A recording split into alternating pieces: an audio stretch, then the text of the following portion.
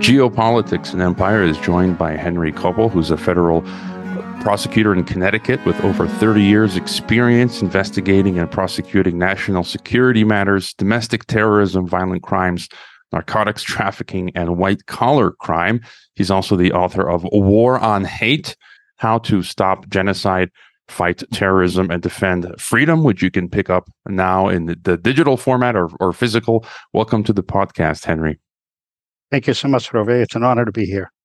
It's great to have you on. And so your book is very timely, considering what's happening right now, and it deals with attempting to stop ideologies of hate, which can lead to terrorism and genocide and so forth. You know, one interesting thing you mentioned was how often perpetrators are ordinary people, and that made me think of this book I have by Milton Mayer.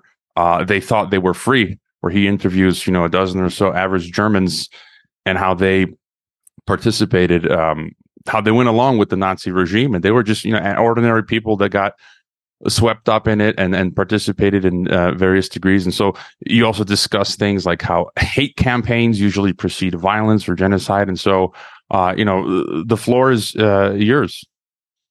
Sure. Well, thank you so much, Javier. This is it's an issue that's been on my mind, like I think a lot of your listeners perhaps, and folks interested in public affairs. I was certainly one of those folks who after 9/11 was curious to answer the question, so-called, why do they hate us? And other things that I had an interest in the world, the Middle East peace process, so-called, and how the Oslo Accords fell apart in a tsunami of terrorism and recrimination, etc. And so these, and my own work, I'm now retired as a prosecutor, I should say, so nothing I say speaks for the Justice Department, of course.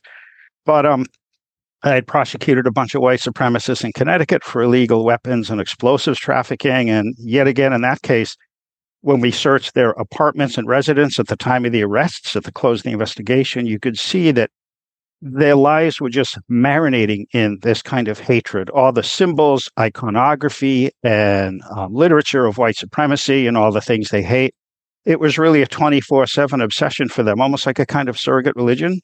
And so in the wake of 9/11 especially, and with that case in mind and the failure of what was hoped in the 90s to be the Mideast peace process, I started looking and saying, what seems to be reported in a lot of the public media doesn't seem to stack up with what's happening. And what I mean by that is, when it came to genocide, people would say, well, these are the product of ancient hatreds. Especially political leaders, including many U.S. presidents of both parties, would say, we can't intervene. This is ancient hatreds. There's not a lot we can do about it. And yet, when you look at history, you see that groups of very competitive ethnicities often live alongside each other with very low levels of intergroup violence. Genocide is the rare exception. So that ancient hatreds hypothesis seems to have some holes in it. And then on the terrorism side, we saw this a lot after 9/11. Well, this is caused by poverty and by desperation, and some would say the blowback now from the ravages of Western colonialism. And not to say that those things don't matter, because people in a vulnerable place and a hard place are more vulnerable to solutions that might not be efficacious, to put it mildly. But when people do opinion polling around the world, it turns out that those who most support terrorism tend to be in the upper half of the income profile and the education profile. People at the lower end of the income profile tend to be, polling data-wise, the most opposed to terrorism. And I think a lot of it has to do with the fact that when you're closer to subsistence, living a precarious lifestyle, you don't have time for politics. You got to get food on the table. You got to take care of your family. And that's corroborated by the fact that when you do the demographics of those who commit terrorist acts, it turns out that most of the terrorists, both the group leaders like the Osama bin Ladens and the frontline, the suicide bombers, the attackers, they also tend to come disproportionately from the upper half of the income and the education profile. So the poverty desperation aspect doesn't seem to work. And then I started noticing, and there was, I would say, insufficient reporting in the mainstream press, that when you look at all these terrorist movements, all the different kinds from around the world, including domestic terrorists in the U.S. in the late 60s and early 70s, the Baader-Meinhof gang in Germany, the Red Brigades in Germany and Italy. My book goes through snapshots of all these groups and many others. And you find that despite their very widely divergent political aims and expressed political objectives, their mechanisms, their modus operandi has one thing totally in common, which is they all, just like the white supremacists I prosecuted back in the early 2000s, they all marinate themselves in these us versus them paradigms of hatred. The idea that the reason we're in a bad place isn't because of some flaws within our own society or our community. It's because of them. They did it to us. And the best way to get out of our problem is to destroy them. And it turns out also with research that's been done, sort of social psychology experiments, when you read people various appeal toward, what's the word for it, revenge, you'll find that when you measure people in all kinds of social psych labs around the world, the one that gets the most strongest emotional response is always, the reason you're in this bad place is because of what they did to you. If you give other demographics or economics or other things or more complex explanations, you'll get a response of why you shouldn't like those other people. But when it's they did this to you and put you in this bad place, it's like a trigger within our tribal mindset. So then I start looking at the terrorist organizations, and you see they are so effectively propagandizing their own potential field of recruits. And you see the same thing before genocides. Nazi Germany, for the 10 years before World War II and the Holocaust, was just a snake pit of radical indoctrination and hatred, targeting the Jews. There were others too, Jews, capitalist Americans, whatever. And you saw the same thing in Rwanda before that horrific genocide, 800,000 plus killed, often in hand-to-hand massacres within just 3 months. You saw it, and I know that you come from Croatia, and so I'd be very interested in your views, because the Serbian genocide of the Bosnian Muslims, which also went after Croatian Catholics as well, there was so much hate propaganda by Milosevic's regime there too. So that became my raison d'etre for writing, is that we're missing the causation analysis. Not that there's any one factor, there's always multiple factors, but the critical factor that seems to trigger and drive these events was being largely neglected, both within the press and many foreign policy think tanks. And that's where I got to the book. Yeah, and I was just I was gonna bring up the whole Yugoslav war aspect, just to get your thoughts. Where, I'm ethnically a Croat, a Slav. I frequently mention my grandfather, who I knew very well, actually was for 3 years, Croatia during World War II was a Croatian Nazi regime, and my grandfather was actually my Croatian grandfather was a prisoner of the Nazi Croatian regime for 6 months. He survived to his old age. But, still to this day, I meet a handful of Croats, 30 years later after the war between Croatia and Serbia and Bosnia, some Croats that view the other, ordinary Serbs, they still view them as the enemy, as vile. A few years ago, I had plans to go to Belgrade, the capital of Serbia, to visit a friend. I told some Croats, and some Croats told me, no, don't go, and others said, oh, that's cool. I didn't make it for personal reasons, but we still have this attitude amongst some Croats that, Serbs are this inhuman enemy, and probably vice versa. But there's a large portion like myself who, I view Serbs as, Croats, other fellow human beings. So, and any thought on that? Yes, that's first. I'm very glad to hear that your grandfather made it out, because I think a lot of us who've been in fortunate places have family members or friends who've been in hard places. And whenever I hear these accounts, it's searing to hear these things, especially when we think of the fortunate lives we've been able to have for ourselves and mostly been spared that kind of stuff. On the issue of the lingering, long persistence of those hatreds once they've been triggered, you're spot on. There's a fellow named Gerald Post, I believe is his name, and I think he was something like a deputy unit chief in the CIA, and he helped build the CIA's, I think it was the CIA's behavioral analysis laboratory, or something akin to that, of that purpose. And he's done deep dives into the formation of the terrorist mindset. He focuses a lot on the indoctrination and the incitement to hatred, etc. And one thing he points out in his work is the great difficulty, once people have been indoctrinated in that fashion, of bringing them back through the door the other way.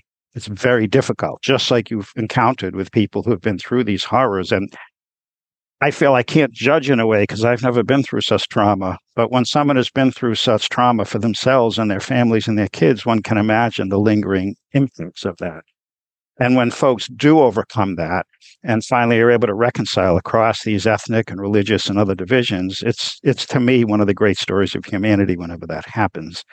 And I think what you're also getting at, and that I've been thinking about a lot lately, even in American domestic politics, and you're seeing it in a lot of the industrial democracies, it's become more apparent than ever to me how deeply wired the tribal impulse is in people. And I did some study. There's an ethnologist from Canada named Philip Carl Saltzman who's written about the Middle East.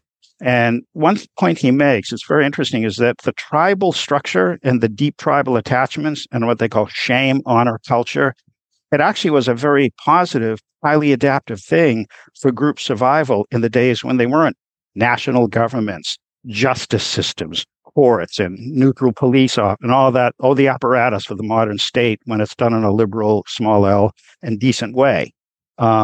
Because the only way you could protect yourself and your group against other groups was being cooperative at a high level to fight off those who would raid and try to take your stuff, pillage, etc.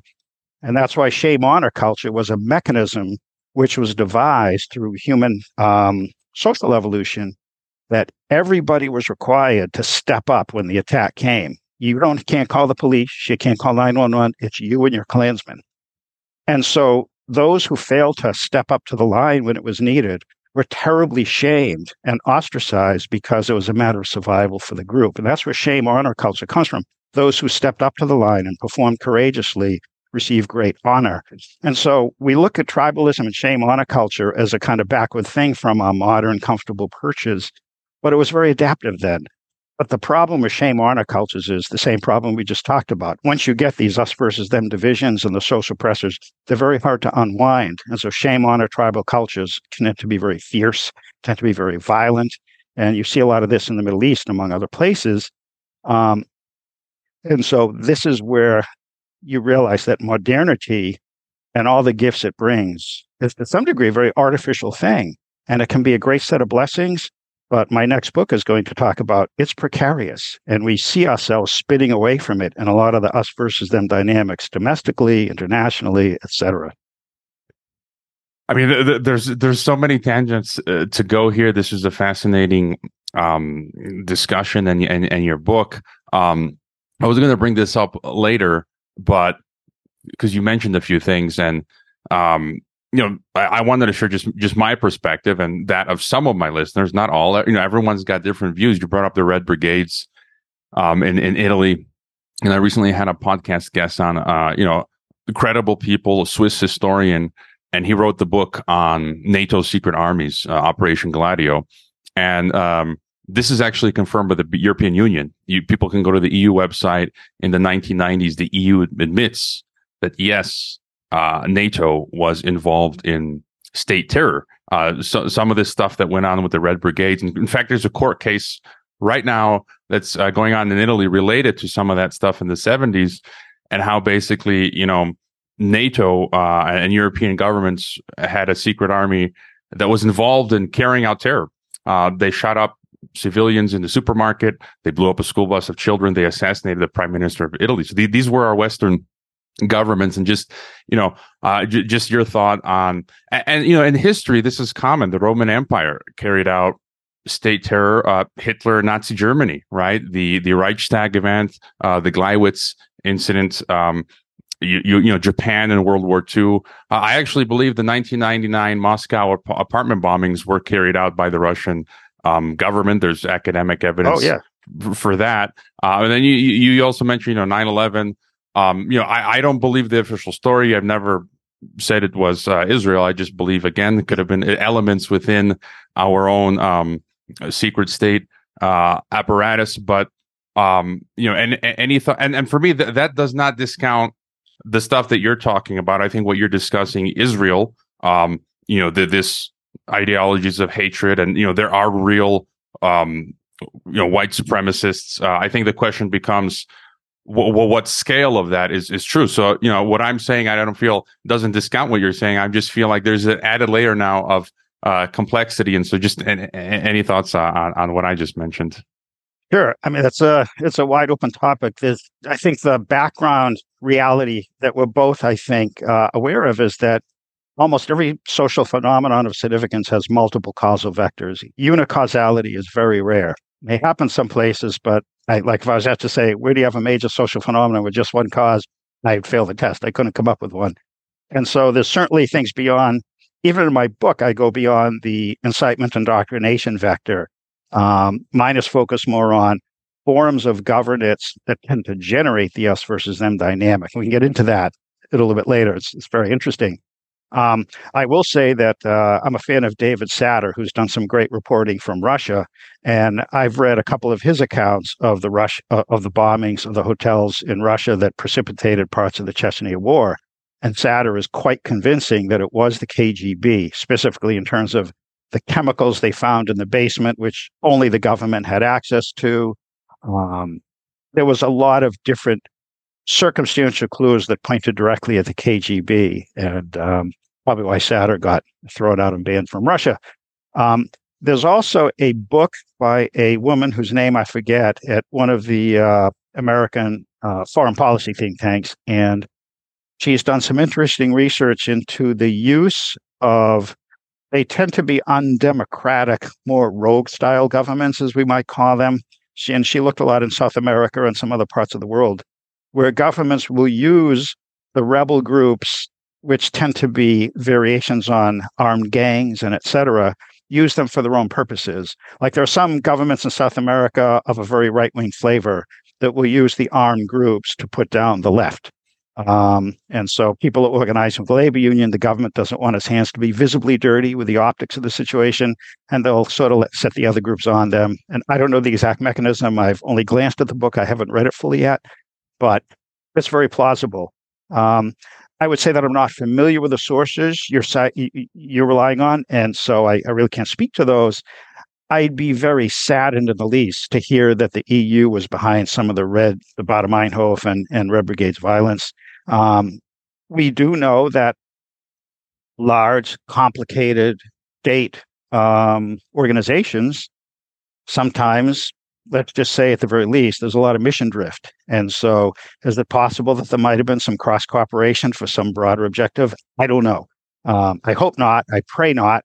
Because when we get into those kind of possibilities, you then touch on the very important subject for liberal democracies, which is when you erode trust, trust is like the egg. Once it's broken, it's really hard to put it back together again. And I'm sure we could do a whole show or two shows or more, and maybe have the guest on the erosion of trust in American and the Western democracies through some things that went awry with COVID, et cetera. And it's really sad because to have a highly functioning society that flourishes, your leaders have to keep the trust of the people, and the people have to have that trust for it to be effective. When that trust goes away, functionality decreases and people are hurt. Yeah, it seems to be eroding very quickly right now. And, just on the Moscow apartment bombing thing, my favorite book was, I think the author was John Dunlop, and he did a real detailed examination there. But I guess to get back to what we were discussing, these ideologies of genocide and terror, you mentioned things, you mentioned in the book Stanley Milgram experiment, also things like incitement is the medium through which the ideology of terror actually materializes into the act of terror itself. And so, if you want to continue along some of these lines. Sure. And before I do that, there's a horrific book titled by David Satter, which to me captures a lot of how I feel about the Soviet governance system. The title of the book is The Less You Know, the Better You Sleep. But as to the social psychology, right, so that gets into the second sort of aspect of my research when I was, as I noted, becoming skeptical of the more common public explanations for genocide and terrorism that just weren't stacking up with what appeared to be the evidence. And so, as I said, you go through history and you see that these groups constantly indoctrinate their recruits and members. They don't come from the lower orders, so-called, as the theory would say. It's not usually the product of an ancient hatred. There might have been an ancient hatred, but it has to be re-triggered affirmatively by a leader. But then the question became, well, does this really matter? Why is this so effective? Because the key point that I think you mentioned too was the people who commit genocides and the folks who commit acts of terror, the wish on the part of a lot of people is, well, they're just the small sociopaths. If we can weed out the sociopaths and the really bad actors, we'll be okay. But it's not that easy because, as you say, those who studied genocides in detail, and there's another book by a fellow called Police Battalion 101, Ordinary Germans in the Holocaust, by a University of North Carolina scholar. It's a great read because he goes deeply into the demographics of one of the Einsatzgruppen. Those are the folks who were sort of quasi-police officers recruited by the Nazis, that when our army moves east, and when the Nazis went to war with Russia, they started first in Poland and divided it with Germany, divided with Russia. But when the German armies moved east beyond mid-Poland, they had these Einsatzgruppen who would follow right behind the conquering soldiers, specifically tasked to round up every Jew in the town or the city or the village and kill them, which they often did by making them dig mass graves at gunpoint, strip naked, and then machine gun them all. There are just horrible stories of this. A lot of folks don't know that at least half of the massacres of the Holocaust took place in these open fields and ditches, not in the camps themselves. But the people who did it were the Einsatzgruppen, which were quasi-police officers recruited from German society. They were ordinary people. They came from all different socioeconomic classes, all different professions. The one that he studied, Battalion 101, came from the least Nazified major town in Germany. I think it was Hamburg. And in other words, these people were not sociopaths, were not people already into the ideology, but they were brought in and they were indoctrinated because they did indoctrination sessions all the while as they're moving eastward. There was, just like in the communist societies, you have a political officer in the battalion, same thing in Nazi Germany. And these ordinary people were basically turned into mass killers. And here's a stunning thing, which I didn't know till I dug deeply into research. These men were told at the start of the killing operations, listen, those of you who can't handle the killing, feel free to step out. We'll get you another job, like you'll guard the folks in the marketplace before we take them to the ditch, or we'll help you dig the ditch, whatever.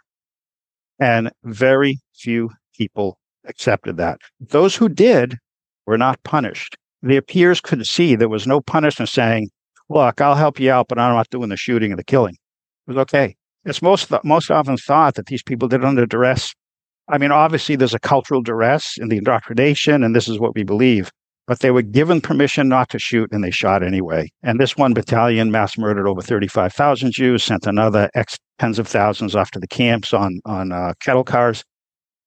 And so that got into why a lot of social psychologists in the early 1960s forward started doing experiments to say, how do you get people to do this stuff? And that's where Milgram comes in. And probably a lot of your listeners know the experiment, so I'll be very brief for the summary for those who haven't. Yale psychologist, I'm outside New Haven. It was just down the road from me, named Stanley Milgram, wanted to find out how the soldiers could do the acts of the Holocaust and the concentration camps and et cetera. So this is the paradigm he set up. He would bring people in and say, you are going to help us determine whether punishment helps people learn better. And the way we're going to do it is, you're going to read a set of matching word pairs to the test subject. And you will have to encourage them to memorize the word pairs. Then after you've done that, you read them back to him. And each time he gets a word pair match wrong, you will press this button. And this guy's going to be hooked up to an electrode. And when you press the button, he's going to get an electric shock. And they let the person try it out once to feel the electric shock. And he said, each time they get another word wrong, up the shock by one notch and keep going up and up and up. Well, the truth is that guy wasn't getting shocked at all. He was just an actor. But the lab subjects didn't know that. They really thought he was getting electrocuted. And all the lab officials said to him was, this is very important for science to find out these issues of punishment and learning capacity, so keep on going.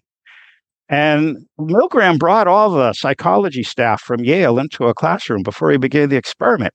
I read his book, it's fascinating. And he said, so how many of you think they'll go halfway up and the guy's starting to scream in pain? And they, 3, 4, X%. It'll be in single digits. And how many of you think they'll go to the top when the guy's just knocks him out unconscious? Nobody, maybe a sociopath or two, that's it. Almost all of them went up to the midsection where the guy screaming could be let released, acting, of course. And something like 65, 70% went to the top. And this was, and I don't mean this as upon a shocking discovery, the experiment's been replicated around the world dozens of times with the same results. Men and women, same percentages, no difference. So it's pretty stunning stuff. There are several other psych experiments I could easily get into with you. Just one I'll mention, because the other thing is propaganda that gets people to mass murder and rape and kill. It's often false, right? Like you have to create these false stories of complete perfidy of the target group and the victimization and goodness of the group doing the targeting, right? So you get a lot of false propaganda. So the other question is, how easy is it to get people to believe things that they should know are obviously false, right? And this is where we get to Milgram and Asch. Lots of psychologists who did these line matching experiments. Have you heard of these? They're fascinating. So Asch would have these big cards that people could see. They'd be like, I don't know, 8 by 11 or 14 by whatever. And on each card, there'd be just a written straight line, a printed straight line. And so he would show them to his lab subjects. And obviously, sometimes the two that he would show were the same length. And sometimes the two that he would show were of different lengths.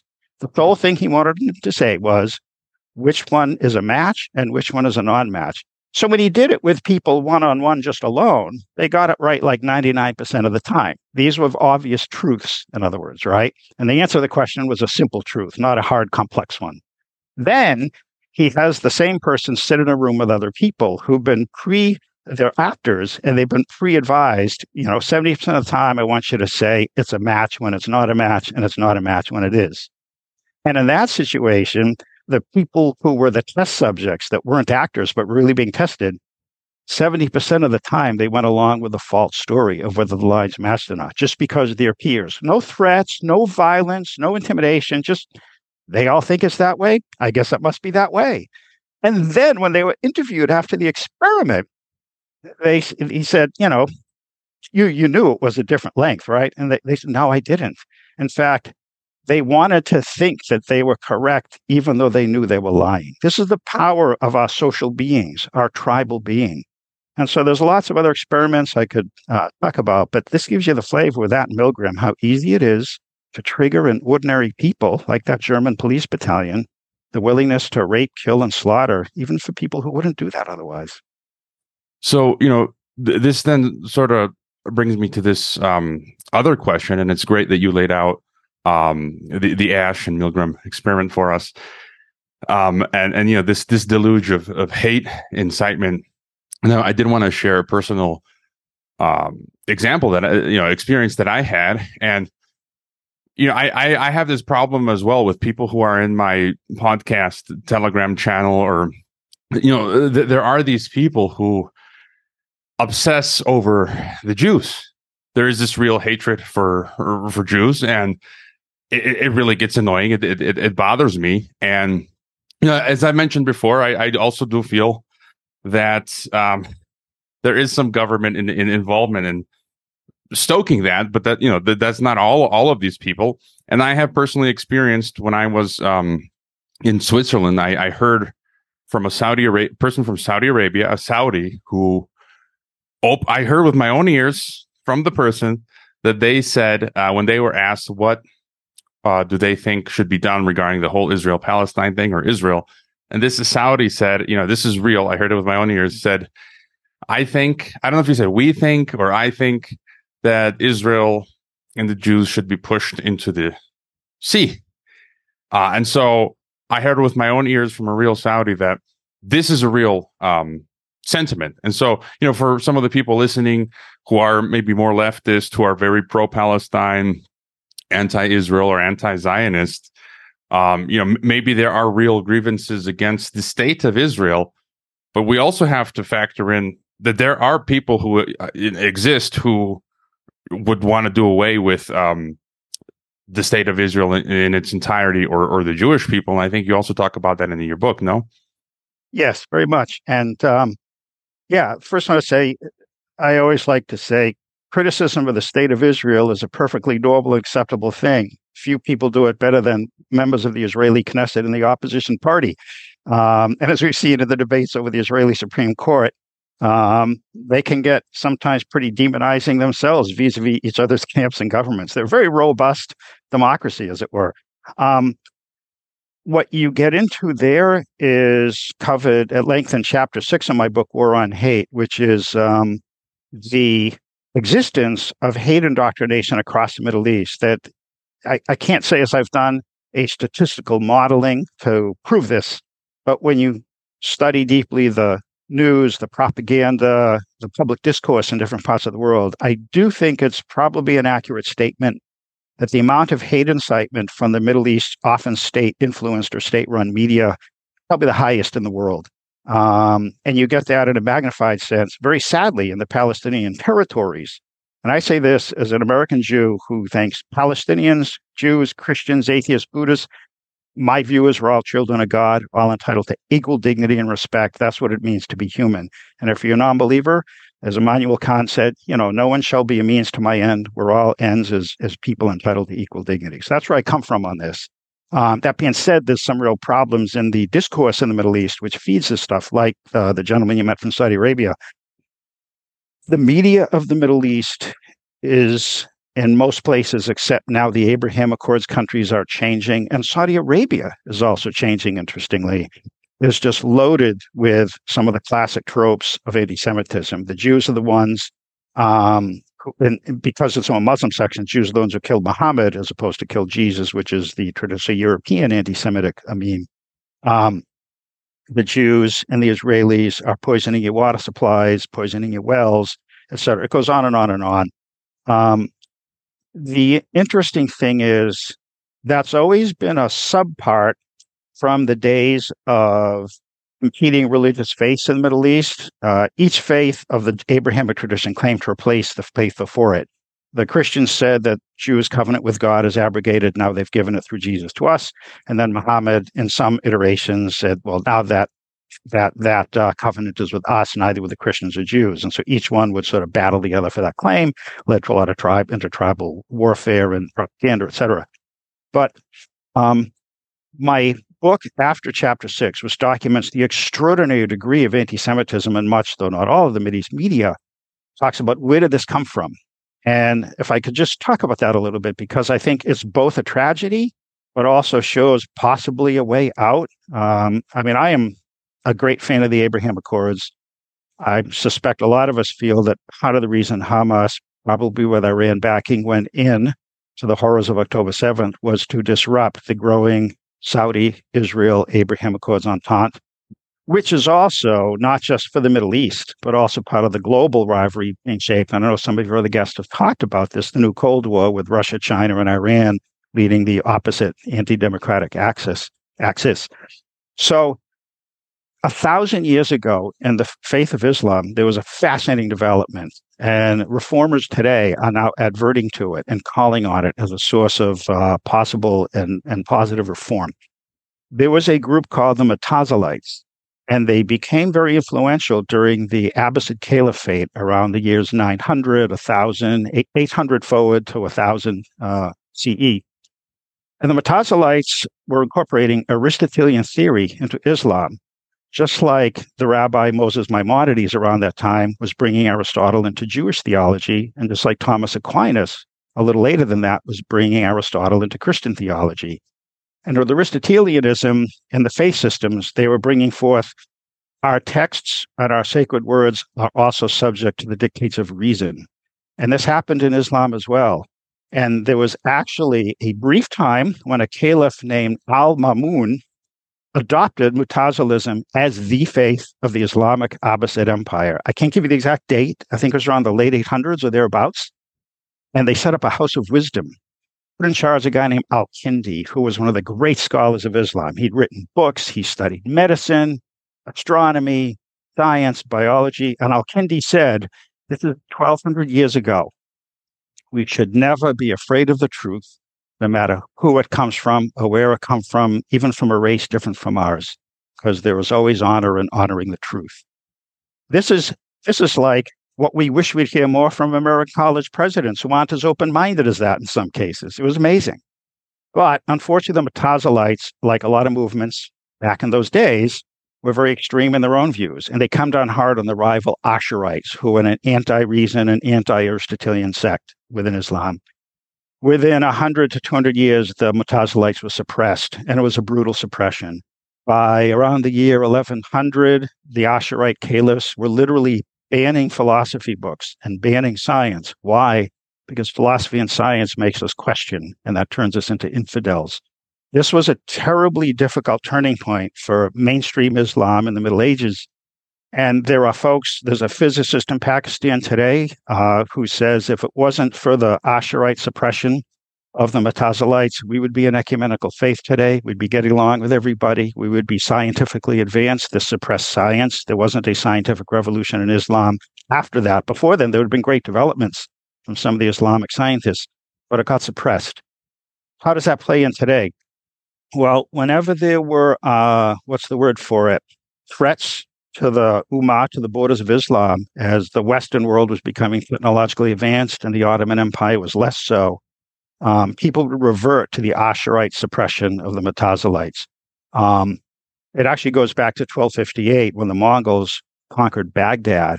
800,000 are believed to have been killed. The caliph, the king, they were put in carpets and stomped onto horses. It was terrible. Out of that came a reaction, and the reaction was we have to go back to our puritanical principles so Islam can rise up again and defeat these invaders. And that was Ibn Taymiyyah who developed this philosophy. Ibn Taymiyyah was the guy often cited by Osama bin Laden for the jihad.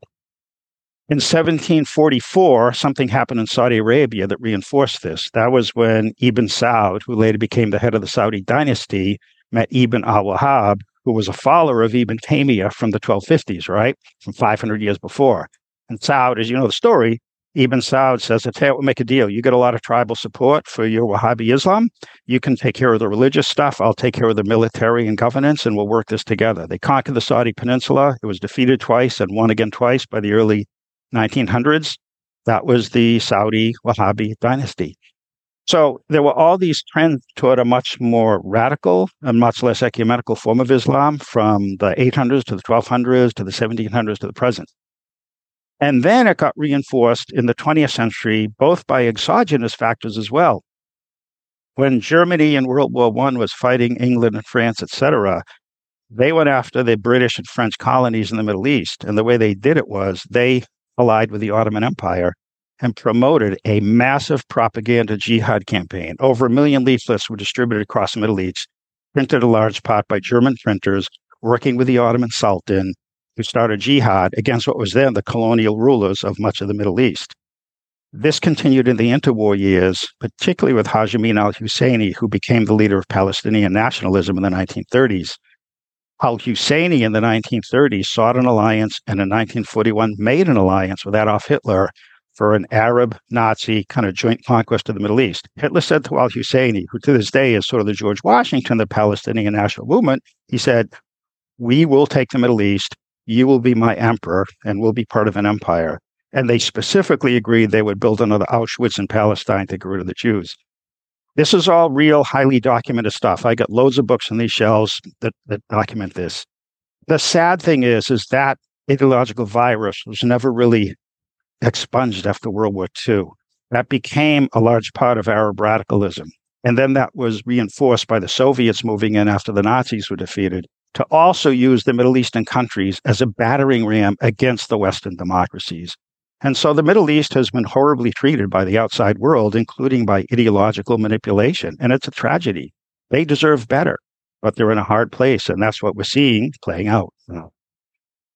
And I've read some of, to a small extent, the stuff you've talked about. So I believe that's true. And that sort of brings us to your recent op-ed for the Times of Israel, which you sent me. But before getting to that, I want to look at the other side of the coin. And I don't think any people, group, or state, again, is immune to falling into some of this stuff to a different extent.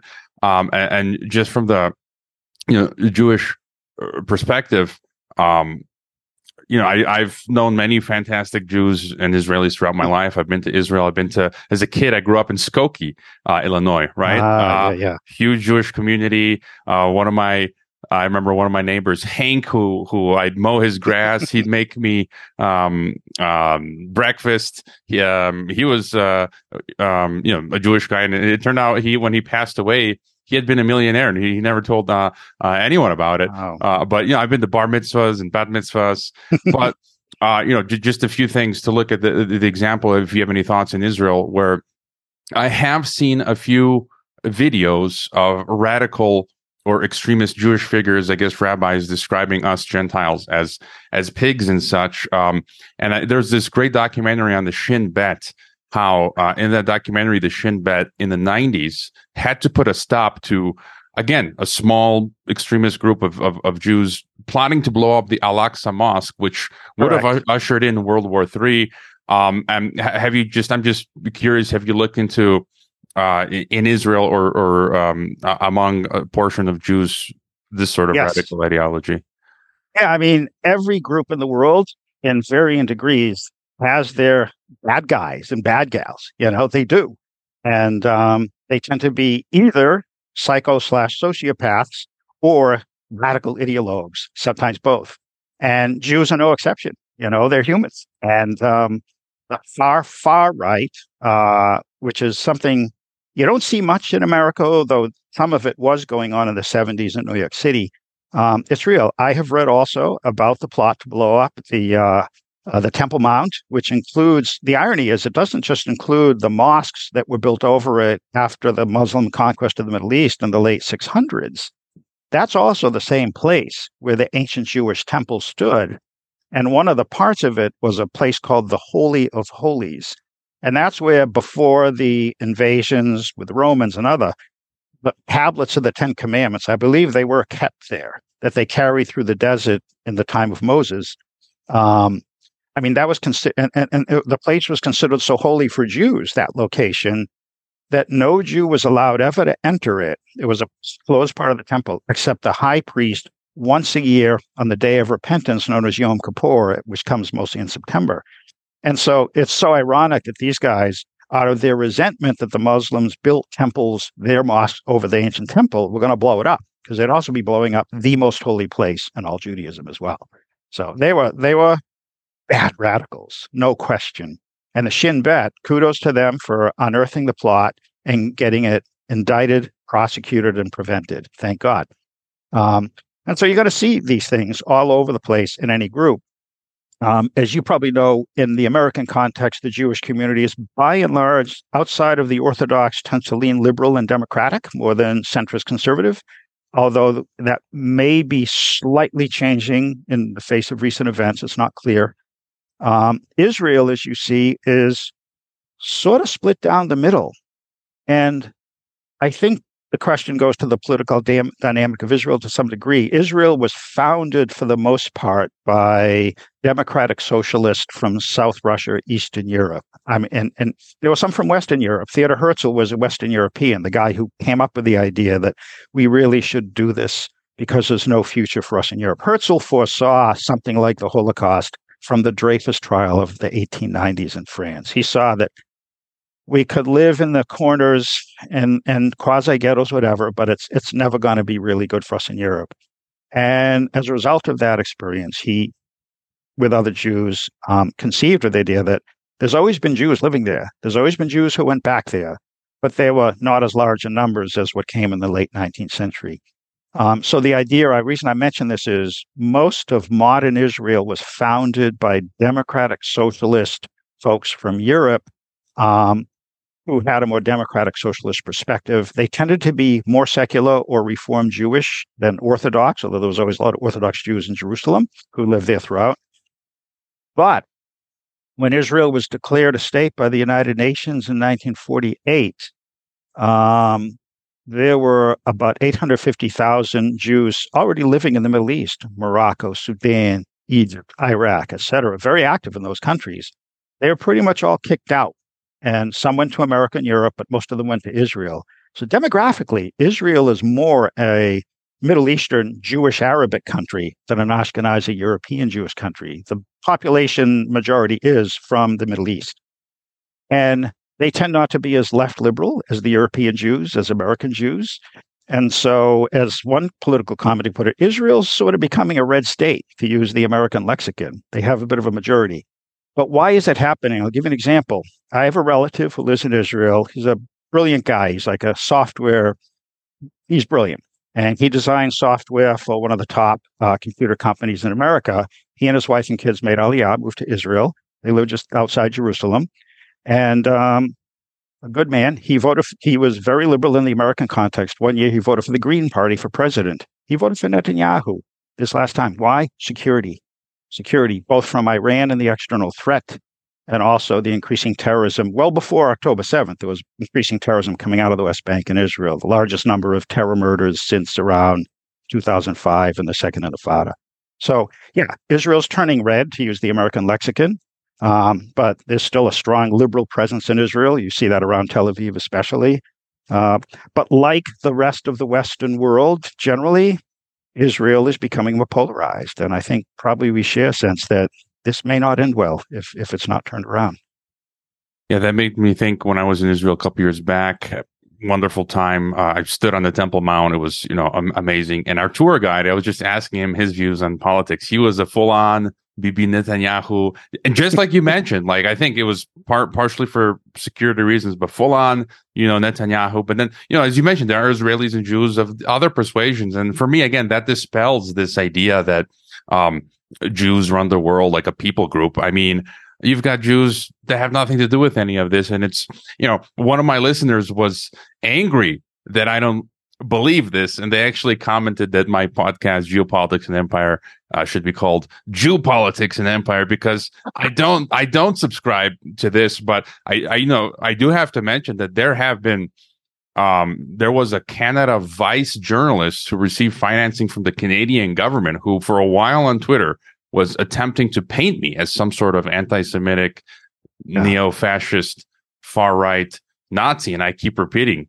look, my own listeners call me Geopolitics and Empire, and my grandpa was a Nazi prisoner. So, nice try. I had to mention that. But, going forward, other key aspects regarding your research, your recent op-ed is called "To End Hamas Horrors, Denazify Palestinian Culture." Other key thoughts here. Yeah, no, I appreciate that, and I hear you on the issue of it's easy once you become a public figure, especially so in your case with the podcast and on social media, that people don't just disagree; they demonize us, the us versus them again. My joke about the idea that the Jews can never run the world. We can never set up a dictatorship. We argue with each other way too much. I mean, this is. There's jokes I can tell you that I won't bore you with, but those conspiracy theories, although they're dangerous, they're also silly in a certain respect, too. They just don't accord with reality. But yeah, the op-ed I just wrote, I occasionally write for the Times of Israel, among other publications, and it was titled "To End Hamas Horror, Denazify Palestinian Culture." This is not meant as an insult to the Palestinian people, who I'll say again, they deserve equal dignity and respect, and they deserve a life and a community and a kind of sovereignty where they can feel their self-respect and self-autonomy. And how we get there is the great problem, whether it's two-state solution, some confederation with Jordan. I don't know the answer, and ultimately the Palestinians will have to themselves help shape that answer in their own autonomy and in time. My thesis is basically that from the things I was describing, the tortured history of the Middle East that includes both, and one thing I didn't mention before, I should add in, when the British were post-World War I administering parts of the remnants of the Ottoman Empire. Remember, the English and the French moved in after World War I, not because these were free and independent countries. They were part of the 500-year-old Ottoman Empire. All these different Arabic countries had been under the boot of the Ottoman Empire. Now, the Ottoman Empire, as empires go, was not so dictatorial or totalitarian. They did allow some cultural autonomy, but it was still an empire. You had to pay tribute to the Sultan, etc., and it wasn't always a nice experience. What Britain and France did was to say, we're going to help guide these other parts of the empire to national independence and allow them finally to be free. And whether it was the right or wrong thing, they said, we probably should help them because they haven't been independent states ever. And now we're saying, become a modern independent state. You can't really do that overnight. And we could help them with that. And I'm sure there was self-interest of wanting to have alliances, get along with them, have a source of oil. All those things played in, of course.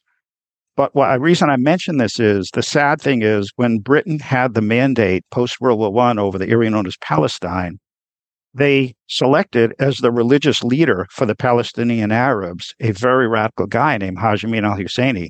There were other Palestinian Arab voices vying to become the Grand Mufti, the spiritual leader in the early 1920s, both from the Nashashibi family and the Al-Khalidi family. And while I wouldn't say that they were Zionists or wanting to build a Jewish state in what they regarded as their homeland, they were willing to negotiate and work with the Jews. And this is the other thing. Many Palestinian Arabs in the 1920s to the mid-1930s got along very well with their Palestinian neighbors and vice versa. There were joint cooperative projects to build a seaport, to build up the land, professional associations, civic associations. That was all torn apart largely by Haj Amin al-Husseini, the one the British appointed, the radical, to be the leader of the Palestinian Arab Spiritual League. And as I've said, he was the one who built the alliance with Hitler in the 1940s and propagandized massively against the Jews and set the Middle East in that direction. And this is where I say the German influence, which al-Husseini allied and brought in, followed by the Soviet influence, which all played off the same demonology of the Jews up until now, has left its mark on the Middle East and especially in Palestinian society. And it's a shame. Palestinians in the Middle East are among the most highly educated group in the Middle East. They are potentially highly productive, efficacious people who could do lots of good things, but their leadership has imbued this radical ideology of Jew hatred. And I have a whole subchapter in my book. It is the most intense in the Middle East. It's extraordinary. And I'll just get, if I could read just a few sentences from the article, because the point of the article is this. The case I make is, when both Hamas-ruled Gaza and the PA-ruled West Bank, there exists the world's most powerful ideological ecosystem for the mass production of terrorists, which is not only a crime against Israel, it's a crime against the Palestinian people. They deserve much better than that. In the Palestinian society of today, and this is really tragic, but it's abundantly documented, the schools, the television, the mosques, the mass media, and civic ceremonies, they constantly lionize suicide bombers. When a suicide bombing or a killing of a Jew is successfully carried out, all over the West Bank and Gaza, the cities and streets light up with celebrations, fireworks, giving out candy to children. We've killed another Jew. There are videotapes and videotapes of this. This is no fringe thing. This is reality. There's a fantastic and very disturbing book by a couple of journals titled The Road to Martyrs Square, The Making of a Suicide Bomber. These are two American journalists who spent a few years living in the West Bank and Gazan territories. I think it was in the late 1990s, early 2000s, time of the so-called Second Intifada, when Arafat rejected a two-state peace offer. When someone commits a suicide bombing, not only do you immediately get the celebration in the streets, they host these funerals and they're massive celebrations. People are bussed in to celebrate the suicide bomber. They print, I don't know if you probably remember growing up in Illinois, American kids, we all would have these baseball cards of our baseball heroes, Frank Robinson, Mickey Mantle, Willie Mays. They have martyr cards. They print them in the thousands, and kids collect martyr cards, cards of suicide bombers. That's what they put on their shelf, in their bedrooms, etc. Martyr posters are draped over stores and stalls and shops, etc. It is just a culture. And by the way, the founder of the Muslim Brotherhood, Hassan al-Banna, who founded it in 1928, in 1937-38, he published an article that's a very famous article in Muslim Brotherhood circles called Industry of Death. He said, we have to create an industry of death, show them we're not afraid of death. We'll take death, we'll use it to become martyrs and to win and create a global caliphate. This is the extreme strand of Islam, but it's been adopted in the Palestinian territory. So my take is, if you ever want to have some kind of either a two-state peace, a confederation with Jordan and Egypt or something, you've got to get this ideological extremism out of Palestinian society. And I say this sincerely, feeling the Palestinian people deserve a better life than the one they've handed by this radicalism. I thought I'd mention, yes, one of my professors at the Geneva School of Diplomacy was head of the PLO, I think, in France or some European country. And I believe he's the brother-in-law of Yasser Arafat. So that was a fascinating experience. And interesting you mentioned this. Again, I have got no idea regarding solutions. And again, it's not my fight. I mentioned I'm also a Mexican national. I live here in Mexico. Earlier this week in another state of Mexico, 13 Mexican police officers and the politician were summarily executed by 30 plus cartel members. So When people want me to cover, I'm dealing with my own mini Israel-Palestine here in Mexico. That's another fight for the people there. I can't have an opinion on everything, and I don't have the solution. I as you mentioned, I believe in this and having the existence of the state of Israel. But as you've also mentioned that I'm a Christian, there are many Palestinian Christians who are suffering as well. For a while I thought, why not incorporate them as into the one state of Israel? Maybe have two-state solution. I've got no idea, but I thought I'll also mention yesterday one of my past podcast guests, Johan Galtung, who's I've had him on twice. He's the founder of Peace and Conflict Studies. He just turned 93 years old. It seems like he's bedridden. They posted a photo of him, but he just recently suggested one of the solutions, a number of them, but one of them being a sort of regional union, which kind of was interesting. You kind of alluded to it. So Johan Galtung suggested maybe some sort of like confederation, as you mentioned, between Israel and Middle Eastern states, which kind of gels with the Abraham Accords idea. I just thought I'd put that out there. That was interesting to hear that from Johan Galtung. But I do have to ask you, when you mention Hamas, and I've just seen headlines from official sources, right? Times of Israel, Haaretz, other reports going back 10, 20 years. This is for me interesting. I've got no idea what to make of this. Apparently Netanyahu and some of the Israeli government in the past have supported Hamas, given them funding or weapons. Like they were somehow using that in their strategy. Do you know anything about this? Why they would do such a thing? Yeah, I'm insufficiently informed. And like you, I have seen the occasional headline reference to this.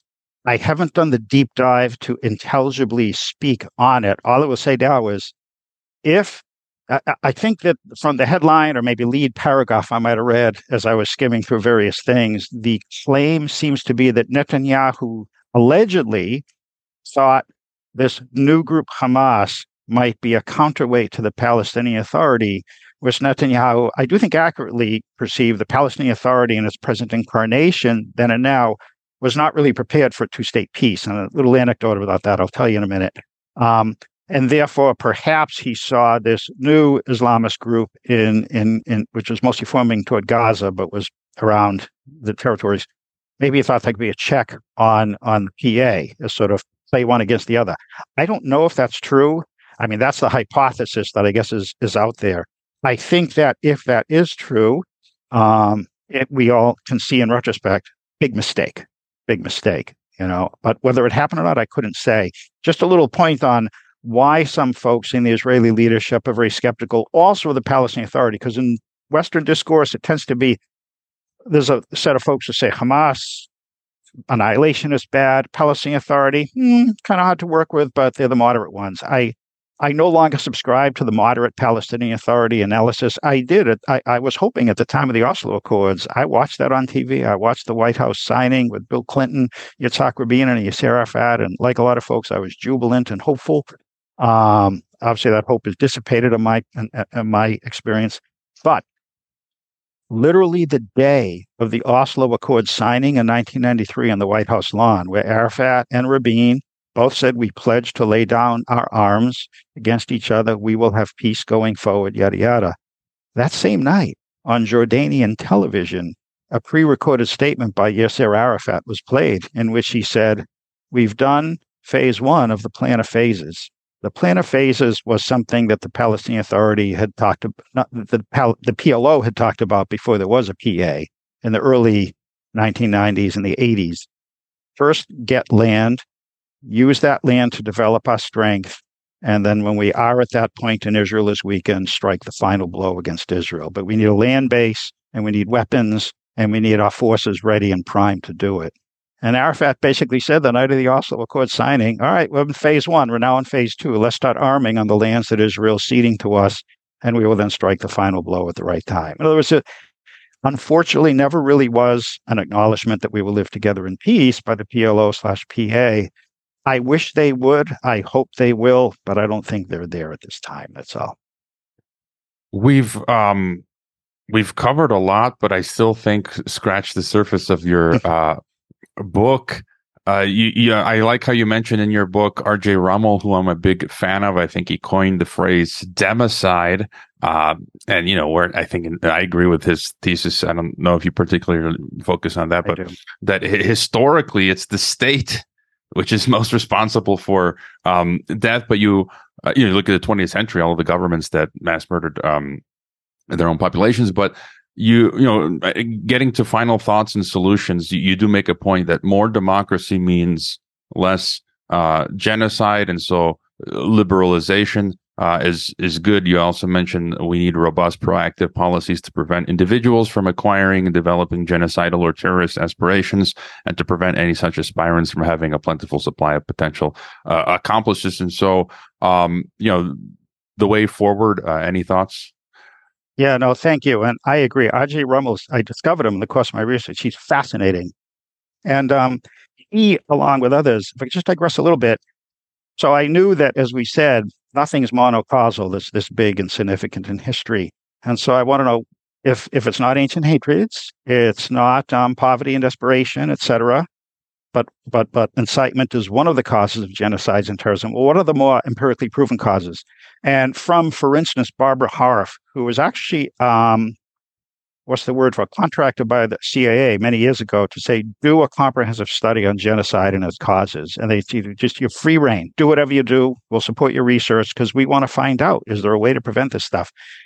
She came up with a statistically tested list of circumstances in the places where genocide happens. And she was looking for the common factors that keep showing up again and again and again about the regime, about the social structure, etc.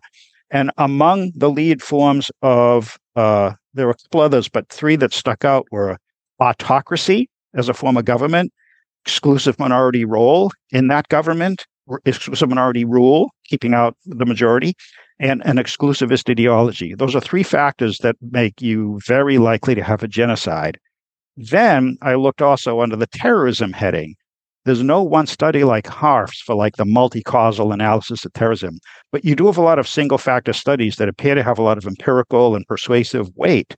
And three that really jumped out as I went through book after book were repression of civil rights is always correlated with high levels of terrorism. When people can't talk, they then take to weapons sometimes.